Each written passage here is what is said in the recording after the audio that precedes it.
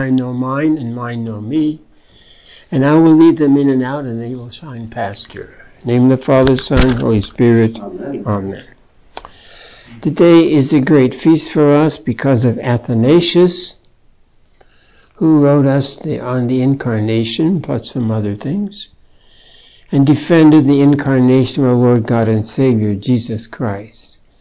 The very foundation stone, as the Gospels say, the keystone of our faith is Jesus Christ, because he is truly God and truly man, and he has recapitulated himself creation so that all of us who are baptized and chrismated become new people in the Lord, destined for the heavenly kingdom. Preachers the gospel on earth, lovers of the Holy Trinity.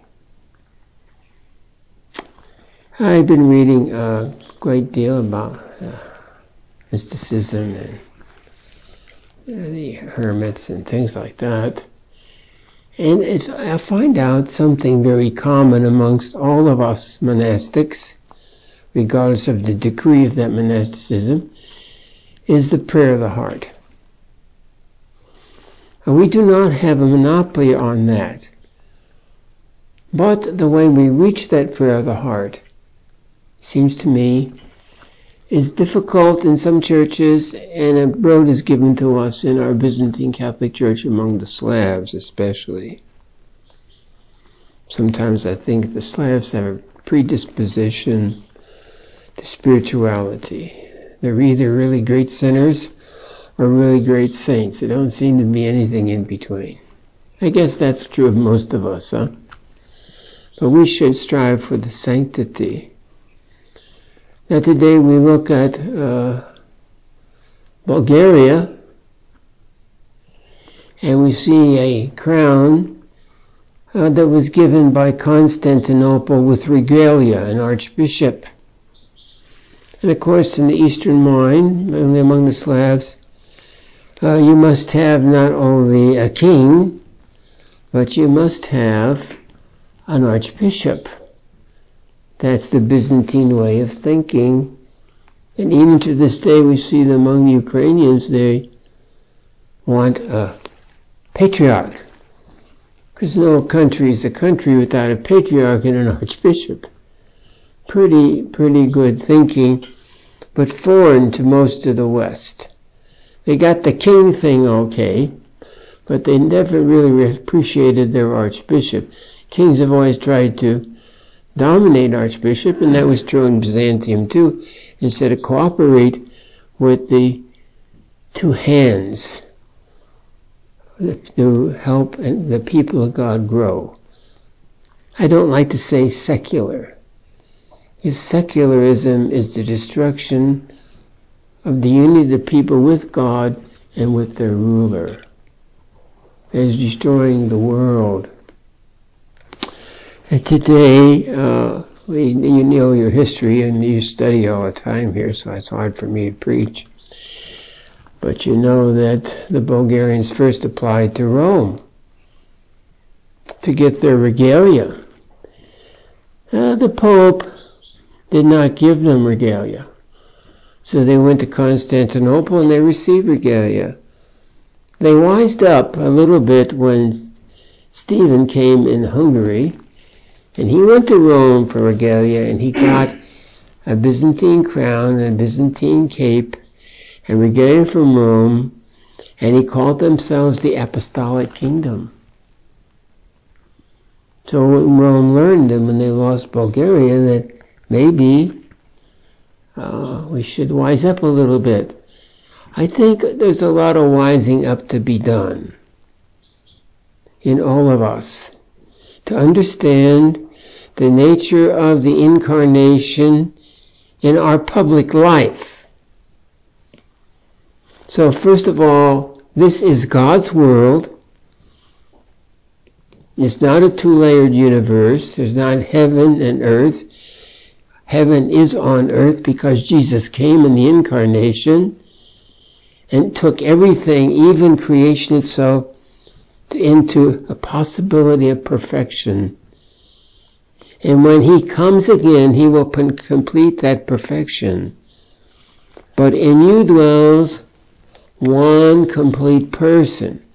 Like in Jesus Christ, there's just one personality. He's not split between the divine and the human. He is one. And in his recreation of the world, his recapitulation of creation, he's established in you a sign, a sacramental sign of who you are and who he is. Because you are Christ, you live in Christ, the energies that flow through the Holy Trinity come into your heart and make you a dwelling place of incarnate love. Somehow, this message is lost even in Christianity, especially if they don't really read Athanasius. Some years ago, I was invited by the Chief of Chaplains of the United States Air Force to give a talk at the chaplain school to an ecumenical group. And my talk was based on the common heritage of all Christians from the early church, especially the fathers. And the only opposition I received was from a Catholic priest. He says, who needs all that old history? It belongs in a museum. But in the Eastern Church, my brothers, it lives. And maybe that is our sole gift that we can bring to the West, is in us lives the apostolic faith. Vatican II acknowledged that when they said that in the Eastern churches there is conspicuous apostolic tradition. We hope, especially through our Holy Fathers' attempts, the apostolic tradition will be more viable, more present to the whole world, and not just canonicity, which is more or less man-made, based on divine law, but man-made. Now in our hearts, as we deal with each other, it's very important that we have order in the monastery, that you observe the rule. That shows your love for each other. And our rule teaches us to live the apostolic life from the early church. Same time, be patient with those on the outside that do not understand us, do not know what we're trying to do. They are blinded by the secularization and commercialism and ambition of the world. My dear brother monks, your only ambition is to establish in yourself the incarnation through the gifts of the Holy Spirit and the very incarnate body of Christ, who is glorified in heaven and exists among us in the Holy Eucharist. Love comes sweetly, they tell us, but it's painful. If you really love, you die for yourself, and you live only for the beloved. And in our pondering during the days we work and think, many of us think about ourselves. That is a delusion. Think about Jesus Christ. Think about what Athanasius taught us.